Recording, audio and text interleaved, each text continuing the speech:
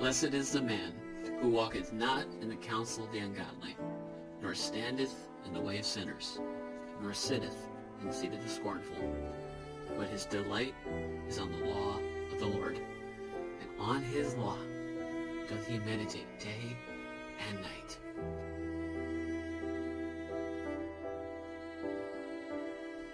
And he shall be like a tree planted by the rivers of water, that bringeth forth his fruit in his season. His leaf also shall not wither, and whatsoever he doeth shall prosper. Welcome to the Bread of the Word podcast, a podcast striving to feast on God's Word and let the Bible speak to us all. Let us, as a former generation said, go ad fontes, to the fountain, and be nourished and sustained by all that God is. Let's dig in together.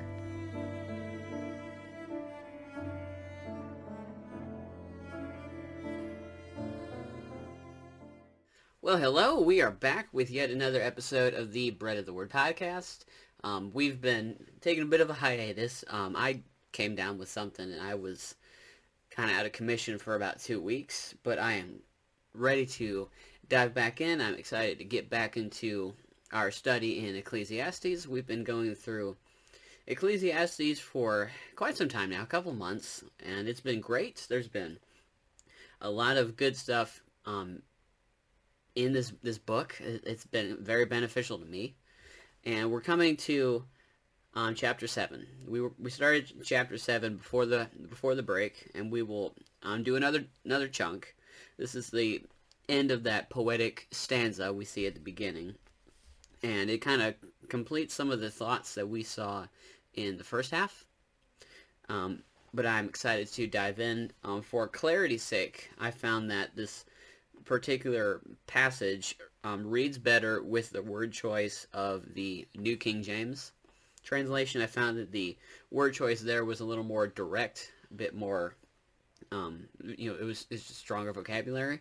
So reading out of the New King James Version, picking up in verse 8 and verse 7 and reading down to verse 14, it says, "Surely oppression destroys a wise man's reason, and a bribe debases the heart. The end of a thing is better than its beginning. The patient in spirit is better than the proud in spirit. Do not hasten in your spirit to be angry, for anger rests in the bosom of fools. Do not say, why were the former days better than these? For you do not inquire wisely concerning this. Wisdom is good with an inheritance, and profitable to those who see the sun. For wisdom is a defense as money is a defense.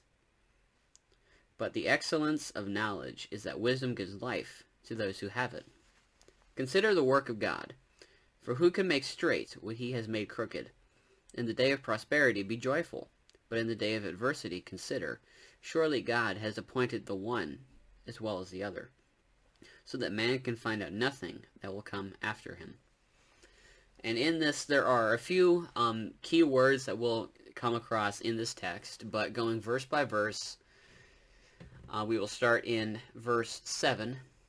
And so continuing our guided tour of chapter 7, Solomon continues discussing the practice of wisdom. And he lays out a sort of a list of these virtuous things, and then he considers their source. And first up, he talks about pride and patience and other things. It says that oppression destroys a wise man's reason, and a bribe debases the heart. To put that as literally as possible, oppression makes the wise irrational. That's how some Jewish scholars have rendered it. One copy of the Tanakh renders it that way as well. And when I read phrases like that, I'm reminded of G.K. Chesterton, who said that the madman is not one who has lost his reason. The madman is the man who has lost everything except his reason. And so when we read things like irrational, when we read things like destroys the wise man's reason, we're not talking about just insanity, a mere insanity, because as Chesterton put in his usual wit, crazy people have a sense of ration. It's just not rational to us. And so we're not looking at just somebody went crazy. This is something unique. This is something uniquely horrible. This is a great defacement of the image of God. Oppression destroys a wise man's reason, and a bribe debases the heart. And we're talking about something that deforms a person, something that this is a great injustice against who we are. Genesis 1:27 says, "So God created man in his own image. He created him in the image of God. He created them male and female." So when we read things like a bribe debases the heart, or destroying a man's reason, we're talking about on some level an insult against that which God has made. We're talking about something that should not be. And so when we look at this, we've got to go back to Genesis. One of the common themes I'm finding in Ecclesiastes is how much it leads us back to Genesis. Because the bribes, the bad situations we find ourselves in because of oppression, does damage to the heart. Because this is not good. And we were made for that which is good. God created man in his own image. John Calvin notes on this that it means that the phrase made in the image of God means that man was not rich by virtue of his own gifts, meaning it was not, the image of God wasn't something man had within him that defined it, but that his blessedness lay in his partnership with God. That what it means to be in the image of God is not, hey, I look like God, or I have this, I have that, but rather it is about that covenantal relation between God and his people. That we are bound to God, and God has made himself known to us. That he has entered into a unique relationship with humanity as opposed to the cows and the sheep and the dogs. And so when we see things like oppression, when we see bribes, and we see this kind of moral defacement, that does not fit into what that defined relationship God entered into with man. And that is the great injustice there, is a defacement of that covenantal relation with God. That there is something deeply wrong that goes deeper than just the oppression itself, but it's the principles involved with power structures and the different dynamics when we assert ourselves as God over other people. And we are a wicked God when we are Pharaoh over our own Israelites. That is a problem. And that speaks to a much deeper problem in the human heart. Because we were made in the image of God. We were made for good things. But look at what we have wrought in this world. Oppression destroys a wise man's reason, and a bribe debases the heart. Verse 8, the end of a thing is better than its beginning. The patient in spirit is better than the proud in spirit. This is important. That is something we could ponder for a moment. The end of a thing is better than its beginning. In the Greek Septuagint, that word end is eschate, which is a derivative of the word eschaton, which is where we get the word eschatology, the study of last things. And it means end. It means a defined, specified end. The end of a thing is better than the beginning. So, we've been looking at Genesis. We've been talking about how Ecclesiastes leads us back to the garden, back to the way things began. But how does it lead us back forwards? How does it lead us forwards to where we think this will end? The end of a thing is better than the beginning. Christ is making all things new. You see this in Revelation 21. There is a coming world. There is a better reality that is coming. there is new. There's something new that will be revealed to us.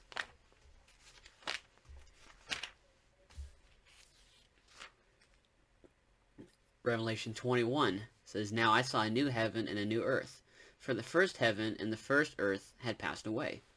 Also there was no more sea.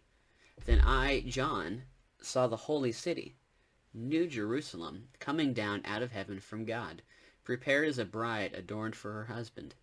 And I heard a loud voice from heaven saying, Behold, the tabernacle of God is with men, and he will dwell with them, and they shall be his people. God himself will be with them, and be their God. And God will wipe every tear from their eyes. There shall be no more death, nor sorrow, nor crying. There shall be no more pain, for the former things have passed away. Then he who sat on the throne said, Behold, I make all things new. And he said to me, Write, for these words are faithful and true." At the end of the book of Ezekiel, Ezekiel has a vision of the city of God. And John uses some of that language in Revelation, but the name for the city of God, says Ezekiel, is "The Lord is there." So there is a coming end to this world as we see it today. There will be a new world that comes where God will dwell physically in our midst in a way that is visible. He will rule and reign in our midst. That it won't be he is the image of the invisible God, but that we will see God as he is. That we will be brought into the inner sanctum and we will worship God with our eyes fixed on him. God dwells with his people. Amen. And so how do we get there? How do we move from Genesis to there? That's important. Because the end of a thing is better than its beginning. As good as the garden was, as good as things were, when God looked over all he had made and said, It is very good, there is a greater glory to be revealed in the return of Christ, when he makes all things new, when he does away with sin and death and sorrow and pain and crying. There is a greater world that is coming. And the reality is the way we live now, as has been evidenced through Ecclesiastes, the way we live now has meaning. There is a deeper realization that we have to our ethics, to the way that we move through this world, because they're not just decisions we make now. Our ethics, I would postulate, are eschatology. Our ethics are bigger than we realize. How we live now speaks to our belief about the future. Luke 7:35 says, Wisdom is justified. Other translations say vindicated by all her children. To put that in a more fluid terms, the proof of wisdom is in the kind of people it produces. And so this brings a probing question into the fray here. How does this affect me? How are my beliefs communicated through my ethics, even if only to myself and to my Lord? How do I inhabit time in response to the truth about God and about man? What seeds am I planting? Am I cultivating patience? Am I cultivating Christ-likeness in this time that he has given me? Because Christ has restored that covenant relation with man, and he is the bridge through which we come to God. He is the way, the truth, and the life. No one comes to the Father except through him. So, how am I utilizing that? How do I respond to the work of Christ in my life? Am I planting good seeds? Am I bearing the fruit of the Spirit? Am I cultivating patience and Christ-likeness? Or am I sitting back in a state of nostalgia about the former days? Verse 10, Do not say, Why were the former days better than these? For you do not inquire wisely concerning this. Everybody has the good old days. Everybody has some version of the good old days. We like to look back and say, things were better when I was in high school. Things were better here. Things were better then. We only had to pay $8 for a gallon for gas when I was in middle school. You could go all day into the good old days and that nostalgia. But the reality is, everyone has a time like that. Everybody has that perspective that my time was the best. But was it? Because the heart is desperately wicked. The heart is full of sin. And so was one wicked generation really that much better than another? Or is it more the fact that we were in it?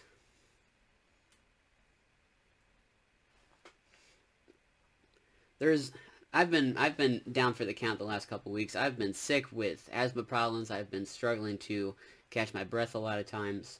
And that will, those of you who have asthma, that will cause you to pause. That will make you think about some things. Not in the sense that I thought I was going to die that day. But it certainly forces you to consider, is this how I will go someday? Is this how my death will come? I couldn't help but think of John, the end of the book of John, when Jesus said to Peter, when you are old, you will stretch out your hands and others will clothe you, and they will take you where you do not want to go. And John puts a little footnote there, and he said this to show him that what kind of death he would glorify God. When do we ever ask that question? How will I die to the glory of God? How will I glorify God both in my life and in my death?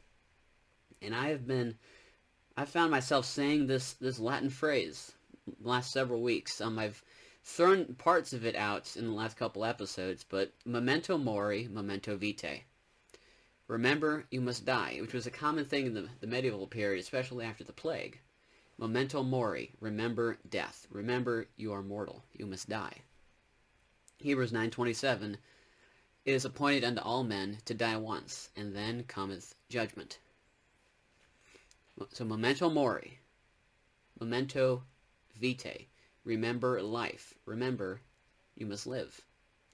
Colossians 3:1-4 tells us that there is a certain way we have to live. That there is a life to live when we are in Christ, that we did not live before. If then you were raised with Christ, seek those things which are above, where Christ is sitting at the right hand of God. Set your mind on things above, not on things on the earth. For you died, and your life is hidden with Christ in God. When Christ, who is our life, appears, then you also will appear with him in glory. Therefore put to death your members which are on the earth, fornication, uncleanliness, passion, evil desire, and covetousness, which is idolatry. Because of the things the wrath of God is coming upon the sons of disobedience, in which you yourselves once walked when you lived in them. But now you are to put off all of these, anger, wrath, malice, blasphemy, filthy language out of your mouth. Do not lie to one another, since you have put off the old man with his deeds, and have put on the new man, who is renewed in knowledge according to the image of him who created him, where there is neither Greek nor Jew, circumcised nor uncircumcised, barbarian, Scythian, slave nor free, but Christ is all and in all.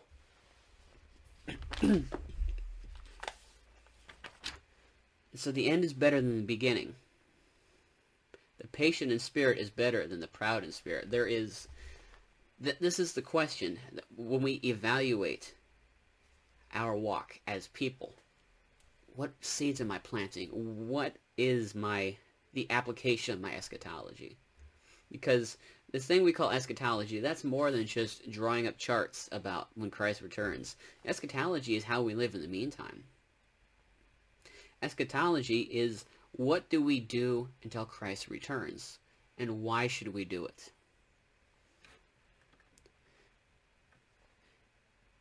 And in that, I'm reminded of the example of C.S. Lewis, who wrote this essay in 1949, entitled "Learning in Wartime." Lewis was during World War II was a avid supporter of continuing to go to college, continuing to learn and study when England was at war. And he starts this essay with, "A university is a society for the pursuit of learning. As students, you will be expected to make yourselves, or to start making yourselves, into what the Middle Ages called clerks, into philosophers, scientists, scholars, critics, or historians. And at first sight, this seems to be an odd thing to do during a great war. What is the use of beginning a task which we have so little chance of finishing? Or even if we ourselves should happen not to be interrupted by death or military service, why should we, indeed how can we, continue to take an interest in these placid occupations when the lives of our friends and the liberties of Europe are in the balance?" Does that sound familiar? Is it not like fiddling while Rome burns? Now it seems to me that we shall not be able to answer these questions until we have put them by the side of certain other questions, which every Christian ought to have asked himself in peacetime. Going on in this essay, C.S. Lewis continues making his case for continuing to learn and grow as a person during war, because whether you eat or you drink or whatsoever you do all to the glory of God. So what seeds ought we to plant? Wisdom is vindicated by all her children. Verse 11, "Wisdom is good with an inheritance, and profitable to those who see the sun. For wisdom is as a defense as money is a defense. But the excellence of knowledge is that wisdom gives life to those who have it." Wisdom is an inheritance. It is profitable. This is financial language, which is one of the things that the New King James does well. The CSB puts it as advantage. Some of the modern translations don't keep that financial language there, but there's a certain poetic illustration here of wisdom as profitable. And we've been seeing a lot of talk in Ecclesiastes about profits and losses and wealth. And wisdom is an inheritance and a profit. Profit. Psalm chapter 1. "Blessed is the man who walketh not after the counsel of the ungodly, nor standeth in the way of sinners, nor sitteth in the seat of the scornful.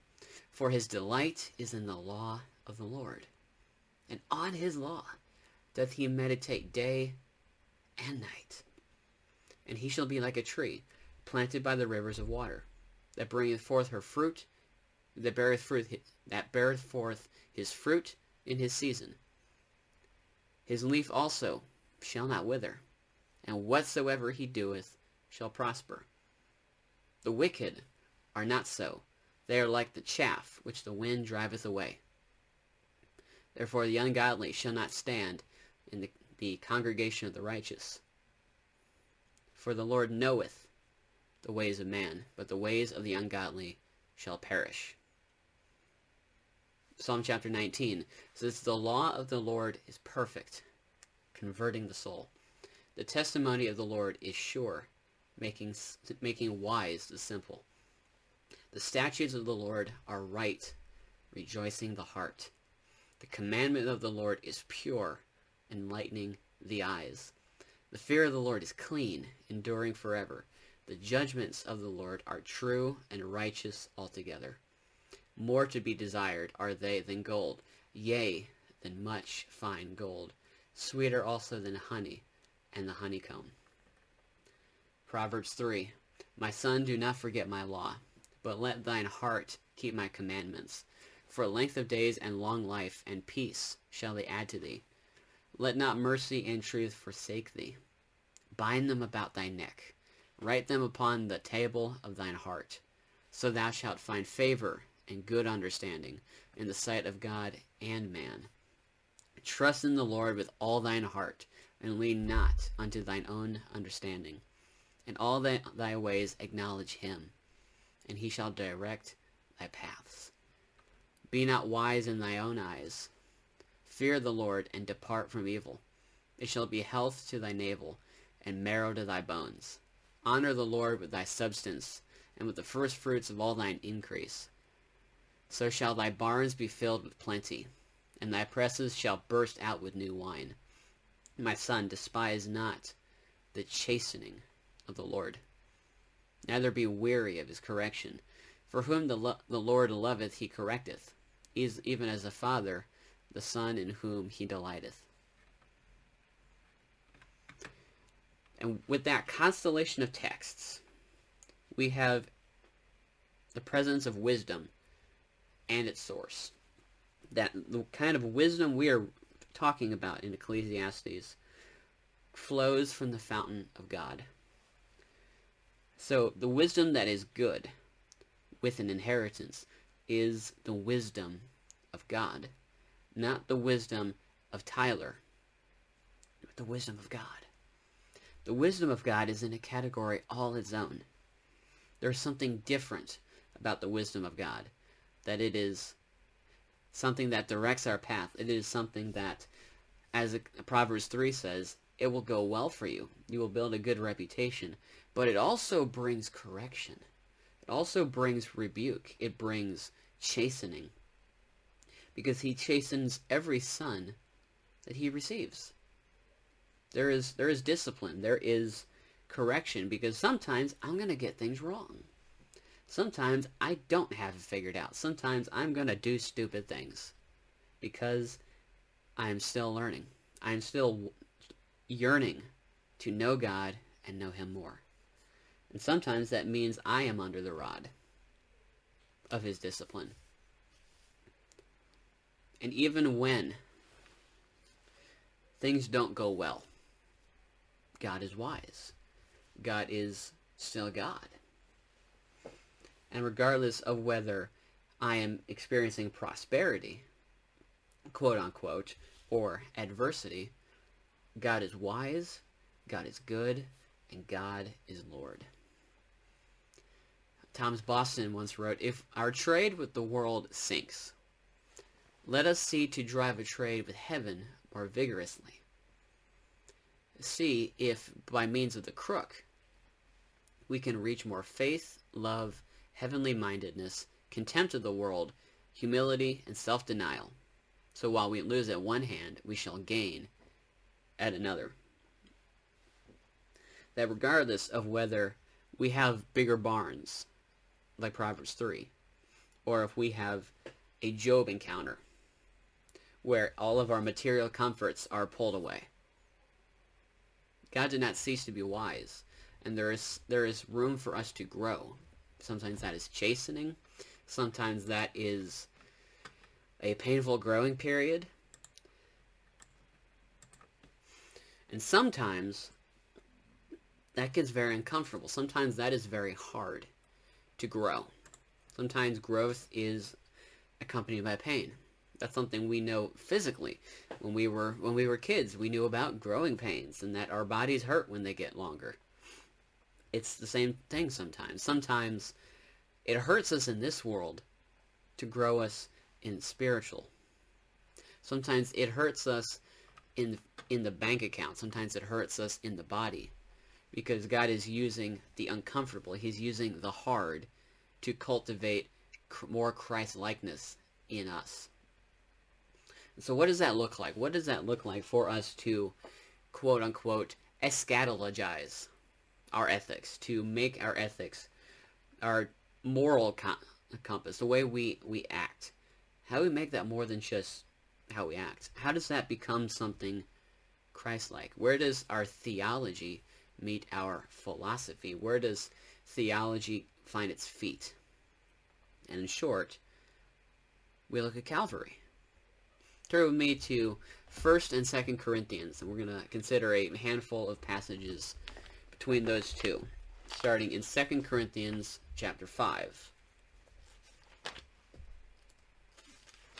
which reads, picking up in verse 14, "For the love of Christ compels us, because we judge thus, that if one died for all, then all died. and he died for all, so that those who live should no longer live for themselves, but for him who died for them and rose again. Therefore, from now on, we regard no one according to the flesh, even though we have known Christ according to the flesh. Yet now we know him thus no longer. Therefore, if anyone is in Christ, he is a new creation. Old things have passed away, and behold, all things have become new. Now all things are of God, who has reconciled us to himself through Jesus Christ, and has given us the ministry of reconciliation. That is, that God was in Christ reconciling the world to himself, not imputing their trespasses to them, and has committed to us the word of reconciliation. So the cross compels us.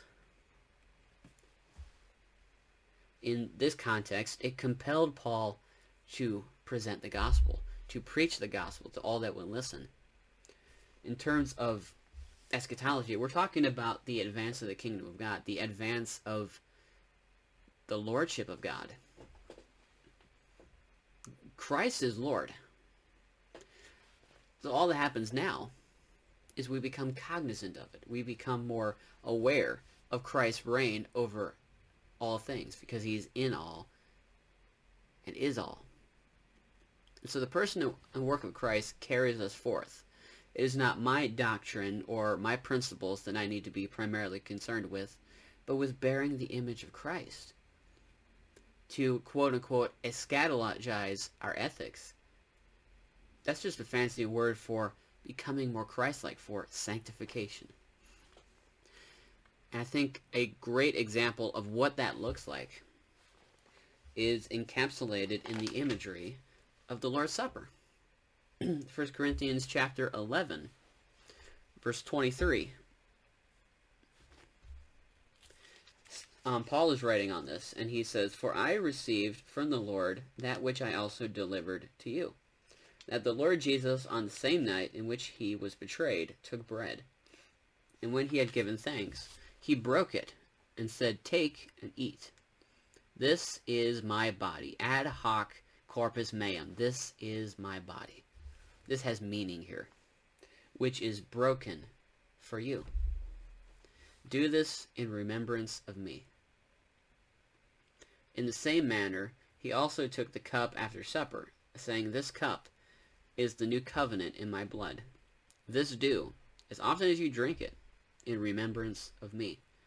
For as often as you eat this bread and drink this cup, you proclaim the Lord's death until he comes."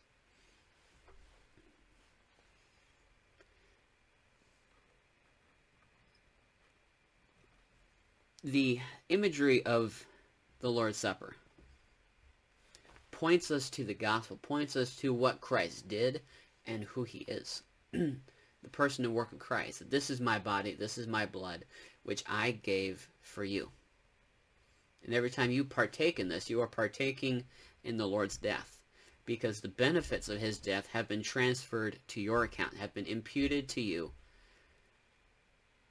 because Christ came to save sinners.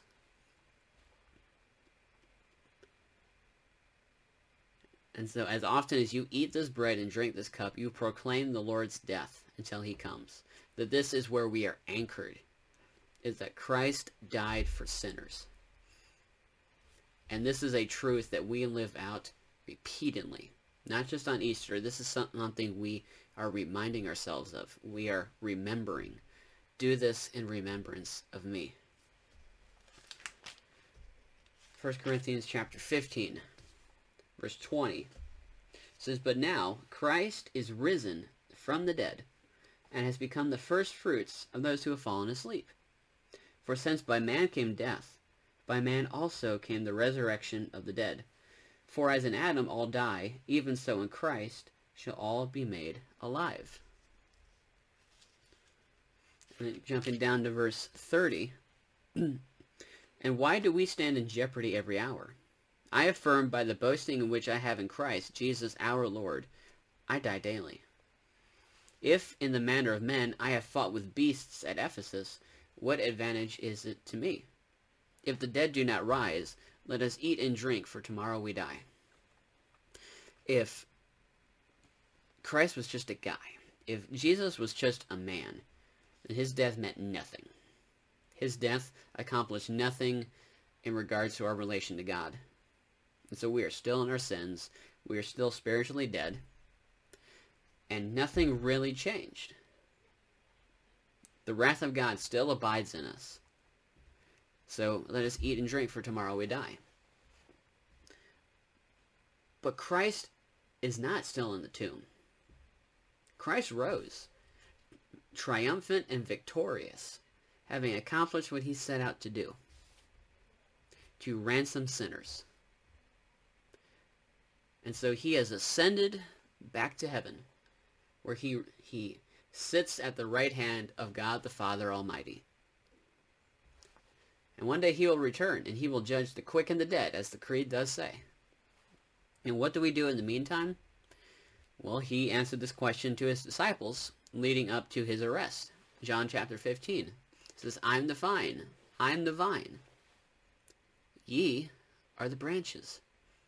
He that abideth in me, and I in him, the same bringeth forth much fruit. For without me ye can do nothing. If a man abideth not in me, he is cast forth as a branch, and is withered, and men gather them, and cast them into the fire, and they are burned. If ye abide in me, and my words abide in you, ye shall ask what ye will, and it shall be done unto you. Herein is my Father glorified, that ye bear much fruit. So shall ye be my disciples. As the Father hath loved me, so I have loved you. Continue in my love. If you keep my commandments, ye shall abide in my love, even as I have kept my Father's commandments, and abide in his love. And for purpose of repetition, Colossians 3, 1 through 4. If ye then be risen with Christ, seek those things which are above, where Christ sitteth on the right hand of God. Set your affection on things above, not on things on the earth. For ye are dead, and your life is hid with Christ in God. The ESV says you have died, and your life is hidden with Christ in God. When Christ, who is our life, shall appear, then shall ye also appear with him in glory. We, quote-unquote, eschatologize our ethics. We make our ethics eschatology, not by our own doing. It is a byproduct of us abiding in Christ, who is our life and our death and our resurrection. You see, Christ was born of the Virgin Mary, that we who were born in Adam may be born in Christ. Christ lived a sinless life, so that we that live in Adam may live in Christ. Christ died an undeserved sinner's death, so that we who are dead in Adam may die in Christ. Christ was raised from the dead, so that we who are dead in Adam may be raised to new life in Christ. My two favorite words in the entire Bible, in Christ. That is where we live. That is where we camp out, in Christ.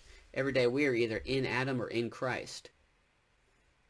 And if outside the gospel is to be in Adam, but in Christ we have life. That is the fork in this road. Christ has made us his own, and we are no longer in Adam if we are in Christ. But every person that has ever lived has lived and died and will one day be risen either in Adam or in Christ. Either they will live, die, and be judged in Adam or in Christ. The Heidelberg Catechism has a beautiful answer to this question of how we live. It says, what is thy only comfort in life and in death? The answer, that I with body and soul, both in life and death, am not my own, but belong unto my faithful Savior, Jesus Christ, who with his precious blood hath fully satisfied for all my sins, and delivered me from all the power of the devil, and so preserves me, that without the will of my heavenly Father not a hair can fall from my head, yea, that all things must be subservient to my salvation. And therefore, by his Holy Spirit, he also assures me of eternal life. It makes me sincerely willing and ready henceforth to live unto him. So, that phrase, you are not your own. We modern Christians don't know what to do with that phrase. That is a phrase we don't like to read all the time. When we get caught up in the flesh and the desires of the flesh, and we read, you are not your own, we don't like it. Because we've bought into this idea of autonomy, of independence, that it's all about me. It's all about my decisions. It's all about my this, my that, my principles.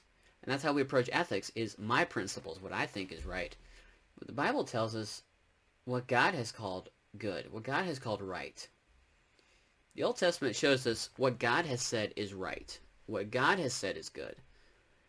But in the New Testament, God shows us who is good. And he has said that only God is good. And so if we are abiding in Christ, it's not because we are self-sufficient. Ye are the branches. Apart from me, ye can do nothing. That speaks to our inability to execute and the state of dependence that we all live in. This is where we live, is I am not my own.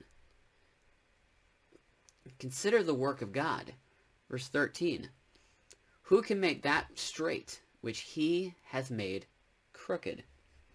Who can make straight what God has made crooked? What God has bent. Literally in the Hebrew. God is sovereign. God is the one in control. He is the one molding the clay into a pot. Isaiah 64:8 says, Yet, O Lord, you are our potter. You are our Father. We are the clay, and you are our potter. We are all the work of your hands. In the preceding verse, we have all become as one who is unclean, and all of our righteous deeds are but filthy rags. Consider the work of God. For who can make that straight which he hath made crooked? And by default, who can make crooked that which he hath made straight? When God does something, when God acts, he means well. He means it. This is not something that is an if, and, or but scenario. This is not something that it is up in the air. It's in the wind. When God saves sinners, he saves them. When God says he is sovereign, when God tells us these things, that's not a neutral statement. That's not a feel-good message. That is truth. That is the way things are. That is a dose of reality. For who can make straight that which he has made crooked? As he said to Job, where were you when I laid the foundations of the earth?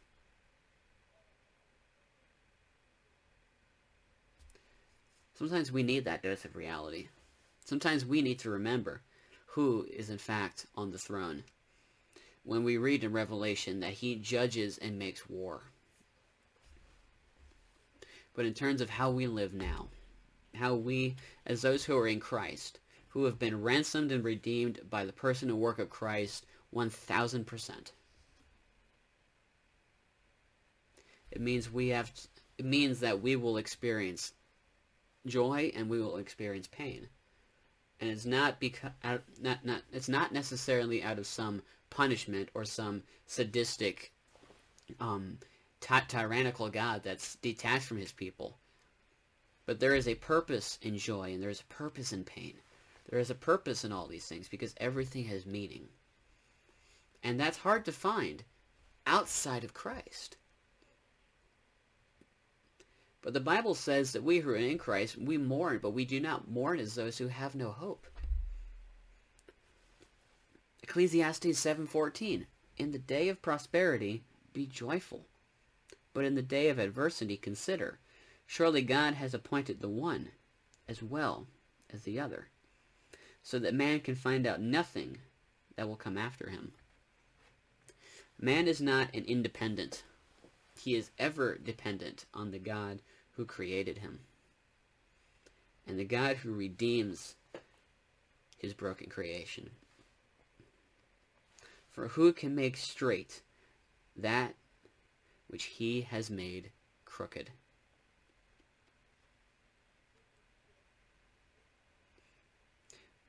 Isaiah once wrote, I am he. I am God. There is no other. Let us remind ourselves that we are bound to the God who is. If you are not in Christ, if this is not true about you, I implore you, be reconciled to God. Come unto Christ for redemption, for forgiveness, for grace. Come unto Christ because you can't, without him you can do nothing. Without him, there is nothing. And let us conclude with poetry. Psalm 40. I waited patiently for the Lord, and he inclined unto me and heard my cry. He brought me up also out of a horrible pit, out of the miry clay, and he set my feet upon the rock and established my goings. And he hath put a new song in my mouth, even praise unto my God. Many shall see it, and fear, and shall trust in the Lord. Blessed is the man that maketh the Lord his trust, and respecteth not the proud, nor as such turn aside to lies. Psalm 115. But our God is in the heavens. He hath done whatsoever he hath pleased. Their idols are silver and gold, the work of men's hands. They have mouths, but they speak not. Eyes have they, but they see not. They have ears, but they hear not. Noses have they, but they smell not. They have hands, but they handle not. Feet have they, but they walk not. Neither speak they through their throat. They that make them are like them, and so is every one that trusteth in them. Revelation 4:11.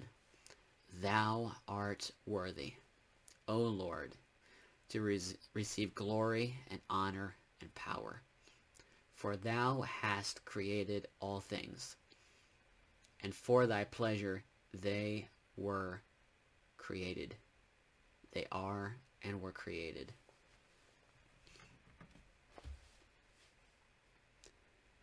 Hebrews 9:27 says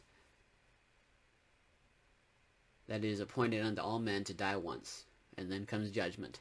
Memento mori, remember you must die. Colossians 3:1-4 says that if we are in Christ, we must live. And when Christ, who is our life, appears, we will be raised with him in glory. Memento mori, memento vitae. Remember you must die. Remember you must live. Be reconciled to Christ. Be encouraged in the gospel. Be made new in the likeness of Christ. God bless.